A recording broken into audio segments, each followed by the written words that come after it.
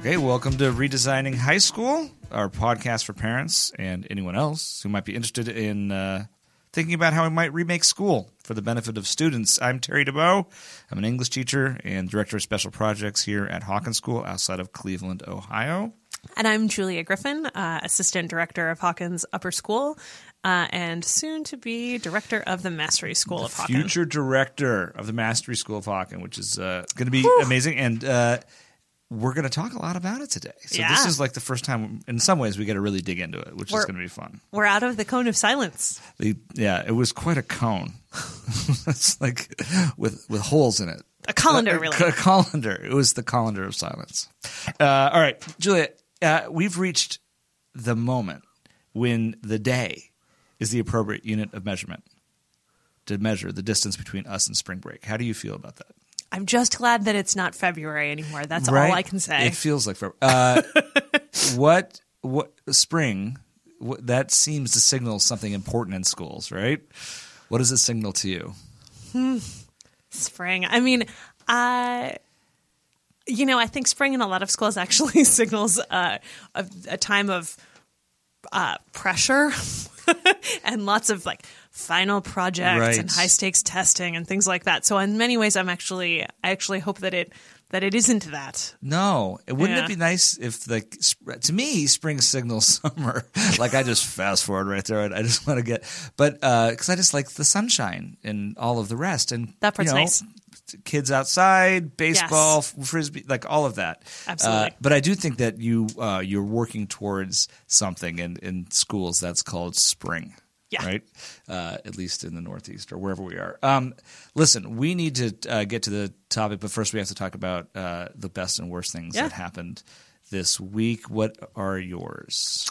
I'm realizing that I always share a best thing, and I think that's like I have a worst if it makes you feel better. It does. Okay, good. So my best thing is that we had a scheduling workshop earlier this week.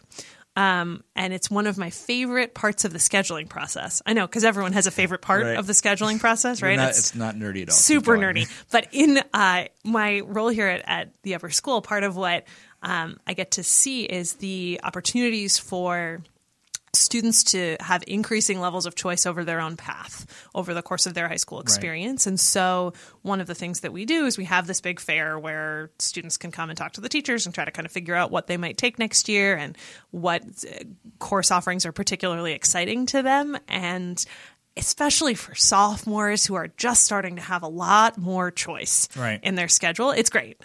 So I, was just walking through the AC lobby, chatting with kids, asking them, what kind of questions do you have? Are you getting your questions answered? And it's cool to see them start to realize what kinds of possibilities there are to be able to actively shape their own path. Yeah. Yeah. So that was cool. That is cool. Yeah. What about you? What was your worst? My worst. It's midterm time, and my classes, I don't do tests, but we have projects and things like that. And as you know, I've been sort of doing a lot more individual conferences, and the grading has been delayed, but it was time to pay the piper, so to speak, and I had to put all the grades in and, let people know where they are. There was not a dramatic worst, but it was just, I was sort of in the, this weekend, I was like adding points and, deciding whether an 86.4 at midterm is really a B plus or a B, and it's a B.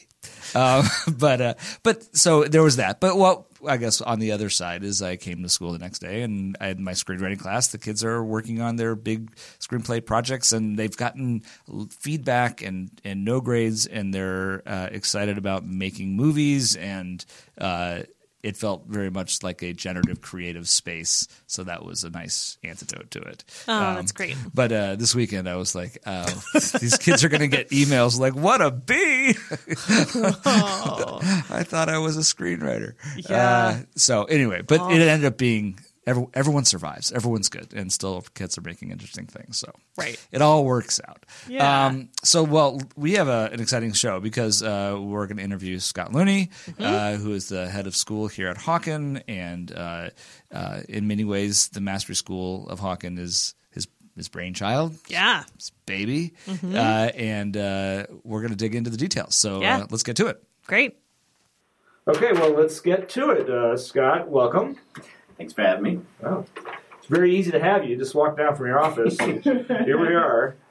So we're going to switch it up a little bit this week. I'll be the interviewer, and both you and Julia will be the. You need all the answers. Sounds good. Yes. Okay. We got them all. All right. So this Mastery School of Hawkins, obviously a really exciting venture. Let's start at the end. Let's start with, what do you think happens to a teenager who spends 4 years at the Mastery School of Hawkins? Yeah. At the end of 4 years at the Mastery School,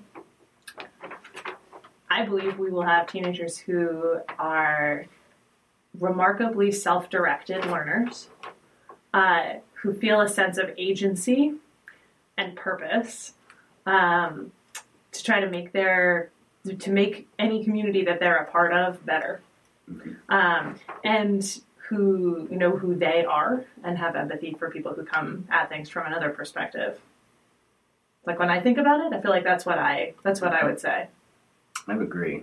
I would also hope that we'll have students who understand that failure is your friend, that it's okay to try new things and fail. In fact, that's the fastest way to learn anything, is to fail forward faster. And I think having the space and the real world context to go out and, get messy, deal with ambiguity, try things, have them not succeed, realize you can't get them done by yourself, and you'll have to call on your peers to help you, realizing that quiet kid over there actually is the best data analyst in the classroom, and you might want him on your team.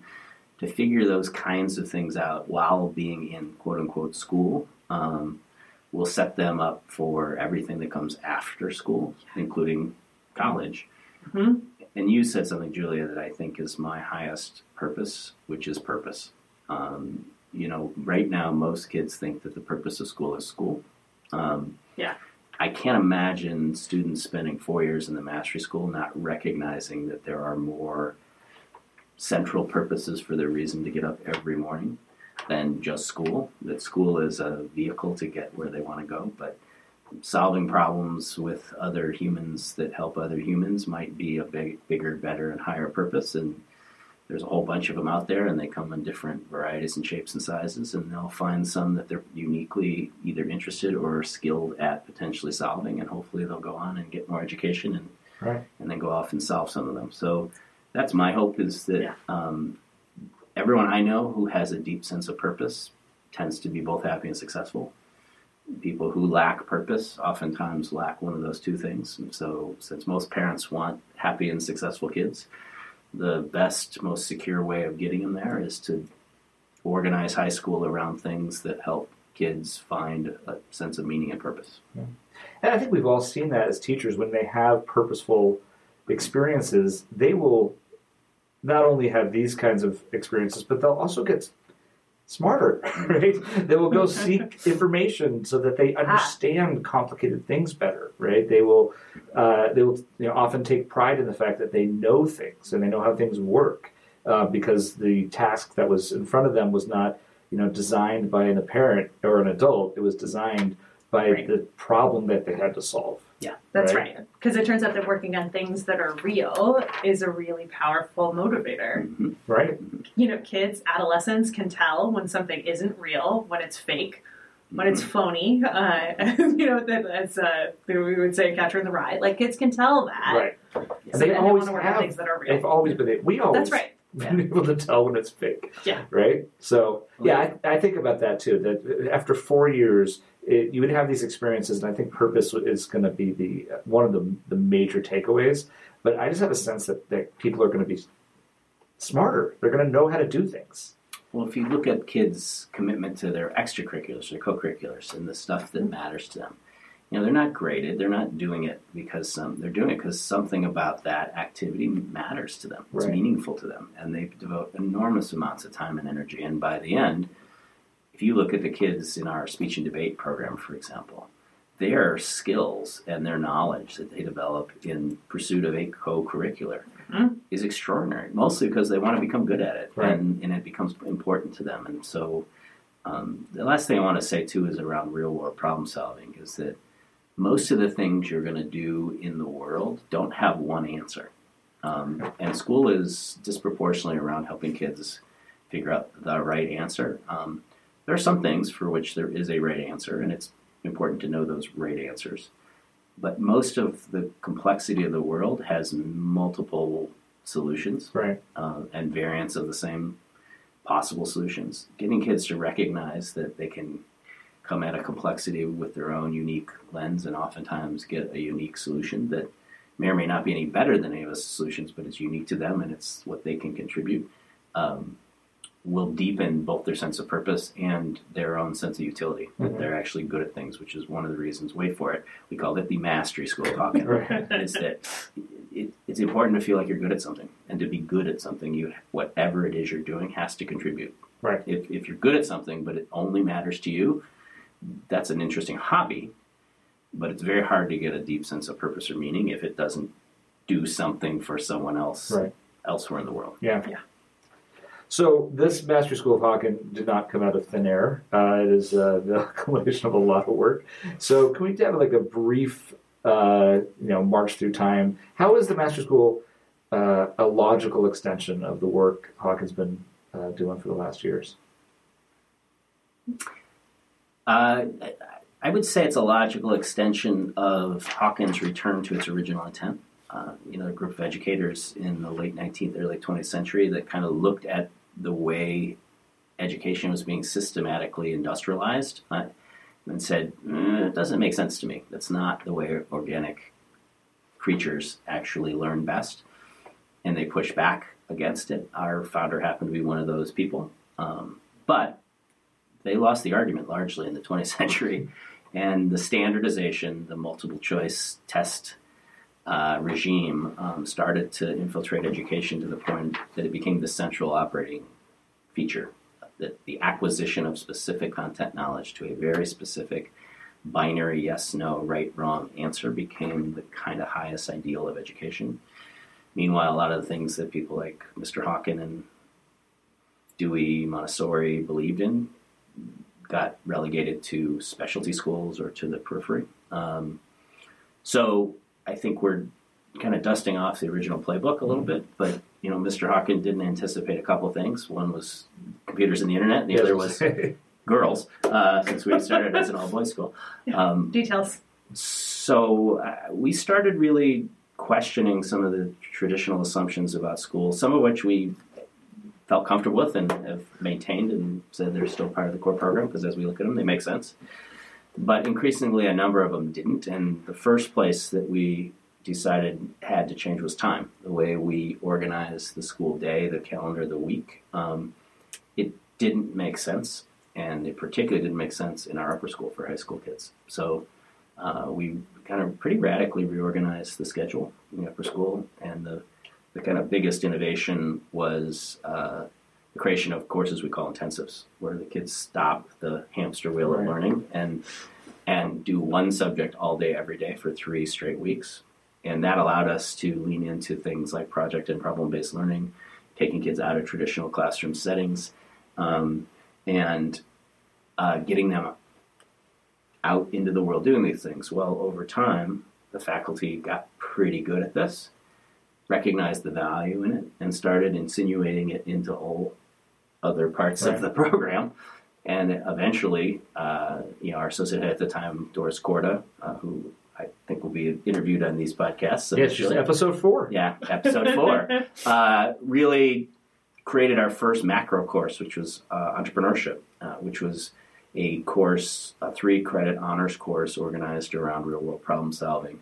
And it was always meant to be a beta for doing more of this. It was incredibly successful, and so ever since then, we've been developing, with her help and assistance, more macros, and we think that the macros are likely to end up being a pretty core feature in the Mastery School, as well as intensives and a few other things. So these things we've been developing sort of naturally as we leaned into our original roots are becoming the staple of the new high school. Right. So yeah, it feels to me, I've only been here for 4 years, that this is the next step on this journey, and it feels very consistent with the kind of work that happens in the high school and the middle school and whatnot. So my hope, I think all of our hope is that this would create another option for families that won't feel like it's out of left field. It's a deepening and extending of what we do. That's right, and I think it's interesting. We've now informally surveyed students and families in different contexts to ask them, were you surprised when we announced this new school? And it's interesting. I think this answer has actually even surprised me, maybe us, that some people were, and a lot of people were like, yeah, that kind of makes sense. Most people were like, yeah, not that surprising, actually. Like, yeah, this sounds cool. Sounds kind of like what you guys have been working on all along. And so I agree with you, Terry. I think it'll offer options for students who look at and experience like what an intensive looks like, and they say, yeah, I want school to look like that every day. Yeah. And so, choice. That's right. They have the choice. All right, so let's talk a little bit about this thing. You guys are all going to work hard to make this thing real. If you're a parent or you're a student, you have two questions, I think. Is school going to be fun? And is school going to be hard? So can you tackle those two questions? What's going to make it fun and what's going to make it hard? Sure. I'll start. Is that okay? Yeah. So I'll start with what's hard because my mother taught me to eat my vegetables first. So I think what's going to make it hard is that, actually, Scott, as you like to say, deep thinking is really hard. But that working on trying to solve problems and come up with solutions that nobody has actually solved and that you can't Google the answer to, that is really challenging. And it requires synthesis and collaboration and reaching out beyond the classroom walls and all kinds of things that are hard and that are really important to learn how to do. And practice. That's right. That's right. And school should actually, I think, give us the opportunities to practice things we're really going to need to be able to do in life.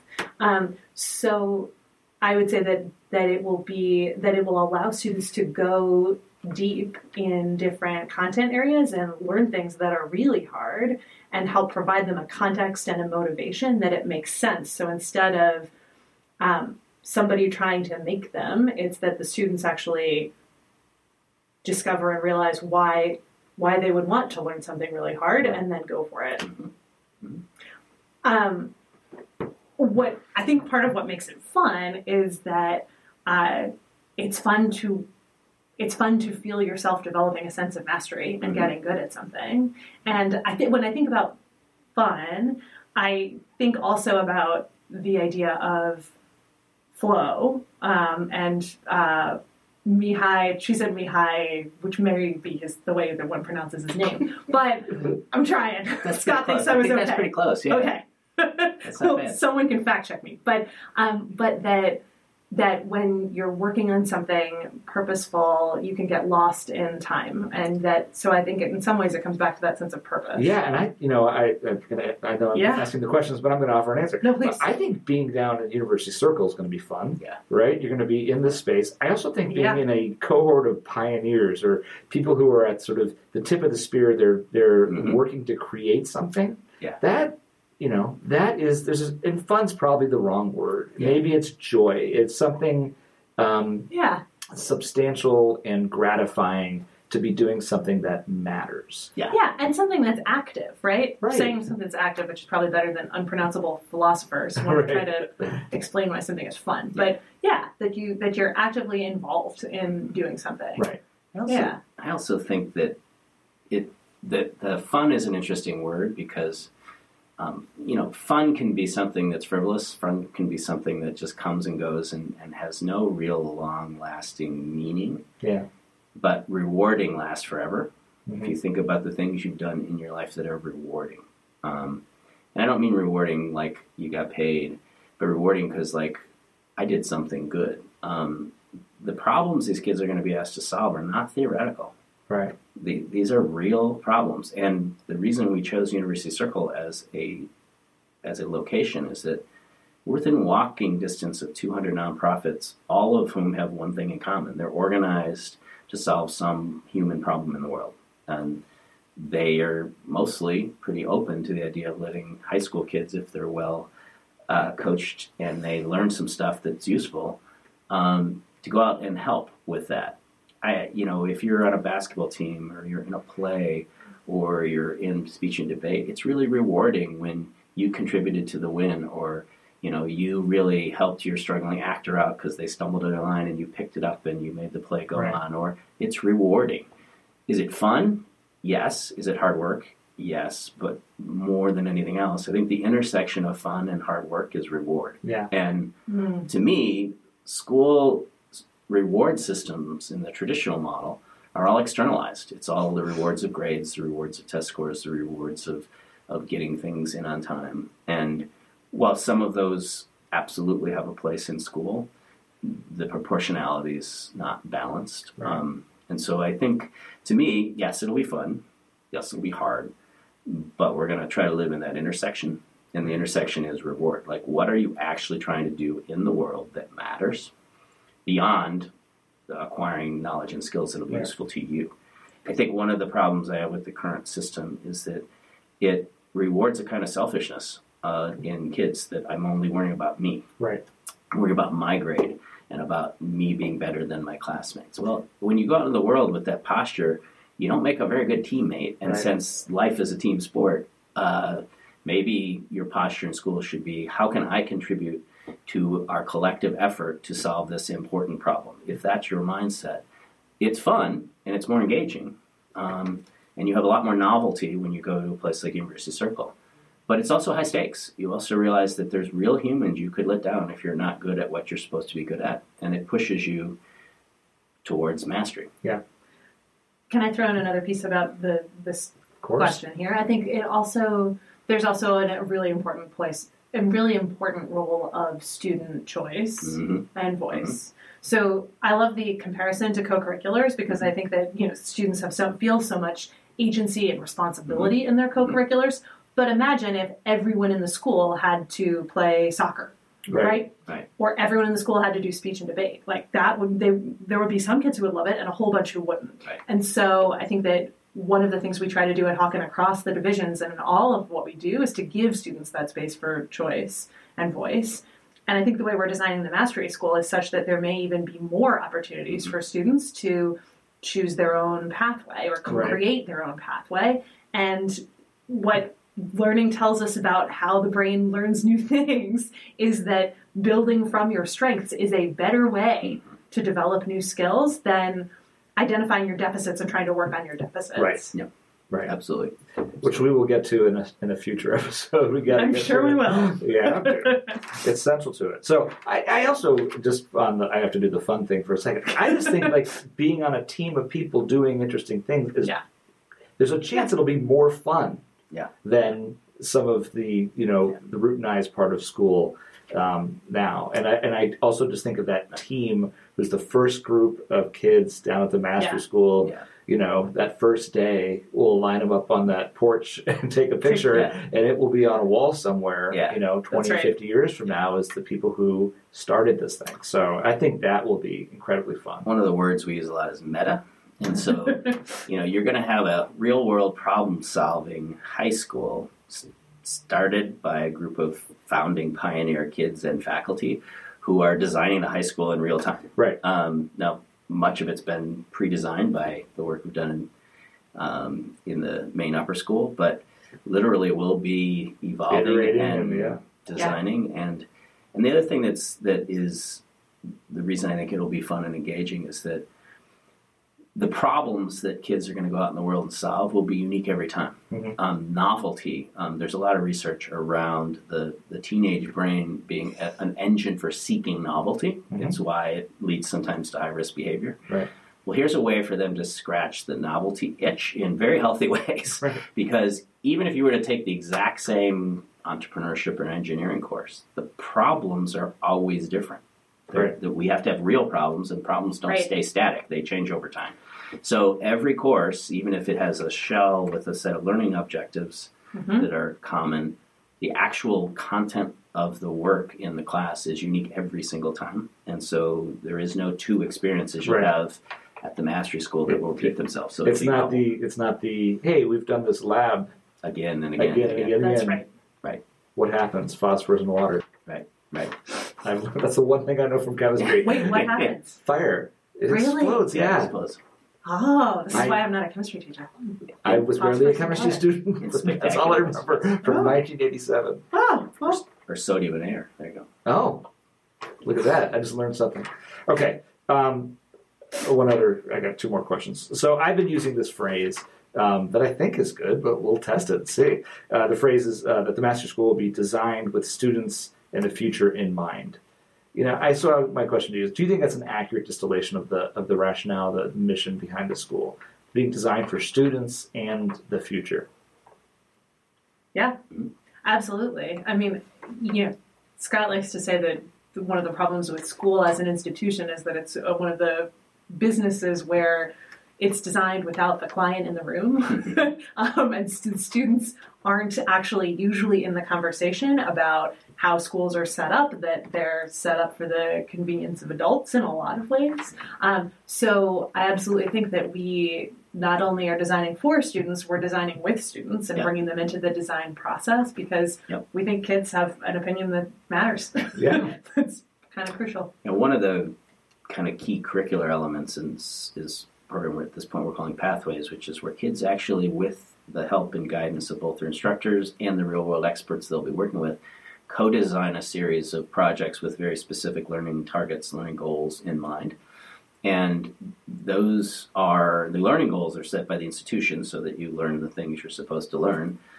But the actual projects, the kinds of problems you go out and solve is created and curated in partnership with the student. And right now, if you go to a traditional school, you show up on day one, the same classes that happen were going to happen whether you showed up or not, because the adults planned it all.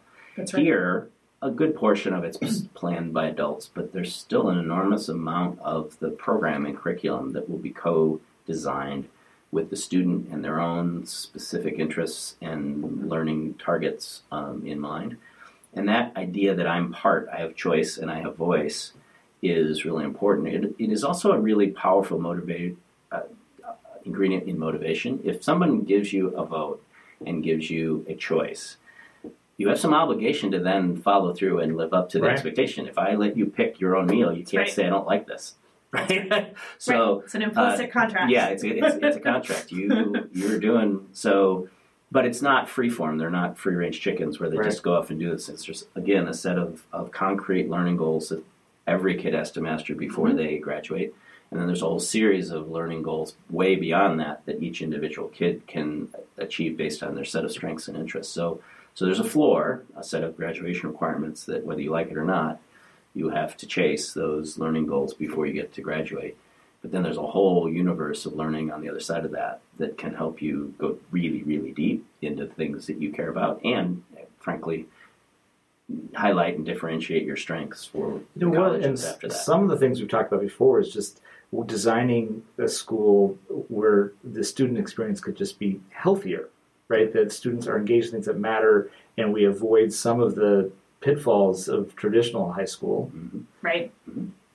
Yeah, I agree. I think that we believe that the research on sleep, the research on stress in high school students these days is incredibly clear and compelling. And our friend Denise Pope at Stanford, who runs Challenge Success, has their organization has put out some incredible white papers that really document that and point to the things that schools can do to have an impact on what the student experience is. And thinking differently about homework, for instance, like what is the role and purpose of homework and why would you give it, and that it matters way more than you would think, that the kid understands exactly why they're doing the homework. Like, for just to pick one example. Right. So I think there are all kinds of elements of design that as we think about how many classes meet in one day, how many different buckets of things are you working on for any particular day, and how much attention are we putting really on students' development of their own social emotional skills and their sense of belonging in the community. Like, there are a lot of things that schools can do and that we are working on for the mastery school. Right. Yeah, absolutely. In the future, I mean, your sense of how the world they're going to enter when they leave the mastery school and they leave another institution probably. What's your sense of how this will be designed for that challenge? There's a couple of things that you can't know the future, but you can make certain educated guesses, and here's one, which is that you don't need to go to a library or find a real-world expert to access basic content knowledge. I mean, I can find out about the world of 1812 anytime I want. But that doesn't do me any good unless I understand why it matters or what context or how it relates to what I'm doing. So the ubiquity of information, in some of the really, really highly technical fields, new information related to that specialty doubles every 2 or 3 years. So it isn't about the actual carrying that content knowledge with you everywhere you go. It's about how can you become a content consuming, using, and replicating machine and a beast. How can you be a master learner? Mm-hmm. I think if there's one thing this generation of kids will need to do is they'll need to learn new stuff frequently. And That's right. And they may need to learn new stuff frequently without a lot of help from other people. That's right. If you look at most first jobs, you get like a couple day orientation and, here's the cafeteria and here's HR and here's your paperwork and here's some basics and you get to work. And since these kids are going to have anywhere between 6 and 9 jobs, actually different careers is what's being projected. That idea of entering, figuring it out, finding meaning, figuring out how you can contribute, but learning things quickly without a lot of support will be a really valuable skill. Yeah. And the other thing that I think is really important about the future is that there are timeless skills. There are things that have been helpful to humanity for thousands of years. Those are kind of worth betting on, like being able to communicate clearly, being able to think critically, being creative and generative when there's a new problem to solve, working and collaborating with groups. And the irony of the Mastery School, this new innovative school, is that in order to get where we want to go, we have to privilege the oldest ideas in education, which is it's fundamentally about skills. Right. It's fundamentally about the acquisition of applied skills. And if you think about that, it takes you back a very long way in education, not 100 years. It takes you back thousands of years of the way humans are, frankly, wired to learn. And that's the apprenticeship model, right? That's right. Someone helping you, coaching you through it, giving you something that matters, that feels of consequence, and you can learn a tremendous amount that way. Yeah. All right, so before we close, because we've settled all the problems, we're going to have this conversation many more times.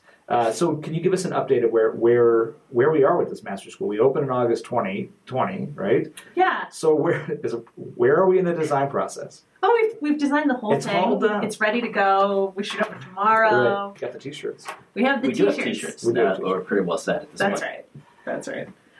Well, we have the beginnings of a fantastic founding faculty and design team who are already hard at work. Actually, many of them have been hard at work for the last couple of years piloting this pedagogy and this approach within our upper school. We are now turning our attention to things like starting the process to design the first set of mastery credits. Right. We had a meeting about that today. We're also looking to begin building out the Pathways program and build out the Wayfinding and Advisory program, and to really think about and map out what a student's day would look like, like what the schedule looks like. So we're in the process of grappling with really big questions in a way that's very exciting to think about a totally different vision for the day, for the week, for the year that a student could have. Right. So there are some things that are givens and that are set, and then a lot of things that are still on the table. Scott and Danny were having a meeting today, and I went in with my phone and took pictures to put on Instagram. And basically, right now, the Mastery School looks like a series of Post-it notes on a wall, right? At least at this moment of the design process. But I think part of the other thing that's so cool about this is that we're designing this thing with kind of a blank slate. Yeah. A lot of guidance, a lot of things in place that we know are central to it, but there's a tremendous freedom to use all this knowledge and research we have at our disposal to design it right. Yeah. And some of the core elements are things we've been doing for a few years, so it's not new. That's right. But there is a chance when you think about it as a holistic high school, what does that look like? You get to play with really fun ideas like, what culture do you want, and how do you get there? What ethos among the students do you want to make sure is inculcated right at the gate? Because you know that first couple generations of kids will determine the culture of the school for a very long time. Right. You know, on the business side, I'm spending more time on the business model side of it. You know, how are we going to stay true to the idea that 1 out of every 4 kids at this school will be a full scholarship student from the city of Cleveland? I'm running around getting scholarships funded to make sure that happens. How do we make sure that we have the resources necessary to get the kids out in the world? And how do we find their partners and neighbors who are interested and willing to work with us to help our kids work on some problems proximate to what they do for a living? So we're out, kind of on multiple strands doing all this work at the same time. I will say the best part of this is the confidence I have in the people who are building it. When you're trying to do something new, first you have to have a core belief of what it is you're trying to achieve. That's pretty clear. I think there's great clarity about what the point of the mastery school is. But the second biggest ingredient is who's building it. Yeah. And, we have faculty who've been doing this for years, building up to this as part of this. And we'll bring a few new people on board who bring a certain kind of specialty or saffron to add to our rice to give it just the right mix along the way. Everybody who's going to be teaching the mastery school will train up for a full year in advance. Nobody gets to start teaching until they've practiced this pedagogy and this methodology for at least a year. So even though this is new, a lot of the core practices will be well practiced. And I will tell you, the kinds of faculty who want to step away from, a known into the unknown, I think are actually the kind of people you want helping to raise your kids. Because I think they're fascinating, engaging, generative, enthusiastic, curious people. And those are all traits that are somewhat contagious if you let your kids be proximate to them. So, I think it's great. Agreed. Yeah. All right. Well, thank you guys for coming in. It's going to be a pretty remarkable journey. And we're going to send this moment in time. So I want to thank Scott, Julia, and I want to thank you for listening. If you're still listening, you can get the podcast at iTunes and anywhere else you get your podcasts. Scott does not listen to podcasts, and so maybe he'll listen to this podcast. We're going to subscribe on his phone. I'll look for the transcripts. I can't wait. And you can get all that stuff on the website. So anyway, thank you, and until next time, we'll see you later. Super. Thanks, Terry. Bye.